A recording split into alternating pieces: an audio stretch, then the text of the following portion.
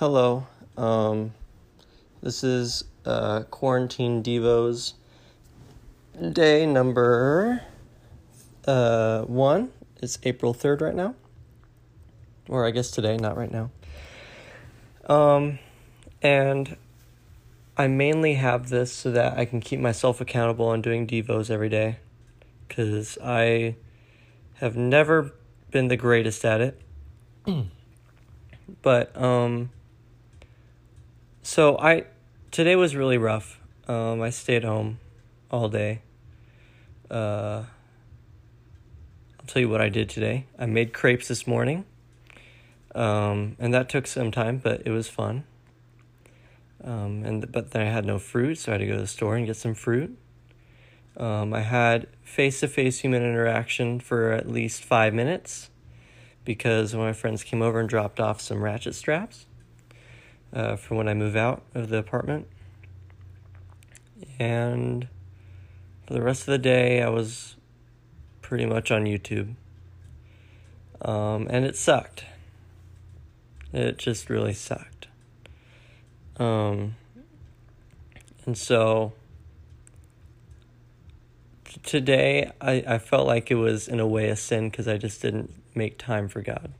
In the morning I praised him, but it wasn't long. And so I was like, God, what do I do? So I texted my friend Jolie, just asking her to pray for me. And then she mentioned, by the way, Jolie's an incredible lady. I don't know if she's ever going to listen to this, but she was like, get in the Word. So I said, okay. And so I jumped into Romans 5, and I try to refrain from Romans just because it seems like such a basic book of the Bible. Not that it's a bad thing, but I want some of that nitty-gritty stuff, or that stuff that you don't usually find. But I was reminded of how much God loves me. Because, Romans 5:8, the easy, everyone will know this. But God demonstrates his own love for us in this way.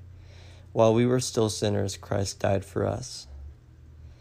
And then 2 verses before it, you see, at just the right time, when we were still powerless, Christ died for the ungodly. And I was reminded that it's not that Jesus doesn't look back on his life and think, he doesn't look back on my life, and go, I died for that? Are you kidding me? You're just going to treat your life like this? Yes, he does have, there is the law that he asks for us to follow, but he isn't, embarrassed to die for us. He is the most proud person to love me. And he's the most loving person to ever love me. Because even when I have a crappy day, and not just in a day that makes me feel terrible, but in a day that I am just not at my best at all, in any way, he still died for me, and he would never take that back.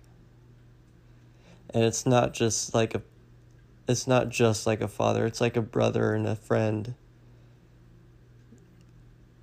And in every way, he's my king, and he's not embarrassed of that either. Romans 5 at the end says, consequently, just as one trespass resulted in condemnation of all people. This is talking about Adam and Jesus. And as for Adam, just as one trespass resulted in condemnation of all people, so also one righteous act resulted in justification and life for all people. The law was brought in so that the trespass might increase. But where sin increased, grace increased all the more. No matter how many times I fall and fail miserably, no matter how many times I mess up, I lose my balance in life, and I fall, I never fall further than the ground underneath me. I never fall further than the foundation that he put on my life, and that foundation is the love that he's given me. And there's really nothing like it. I cried about this earlier, but I hope I listen to this tomorrow because I need to be reminded of this, that though I may feel unwanted, though I may feel unloved, unappreciated, or ignored, that God and Jesus, that I'm the first person that they see. And I'm the first person that is like, that they're just like, holy crap, I am so proud to die for them. Because he is so loved, and his purpose is beyond anything I've ever beyond anything he could ever imagine. That's I guess my revelation today. I hope this helped you. Love you guys. I appreciate you guys a lot.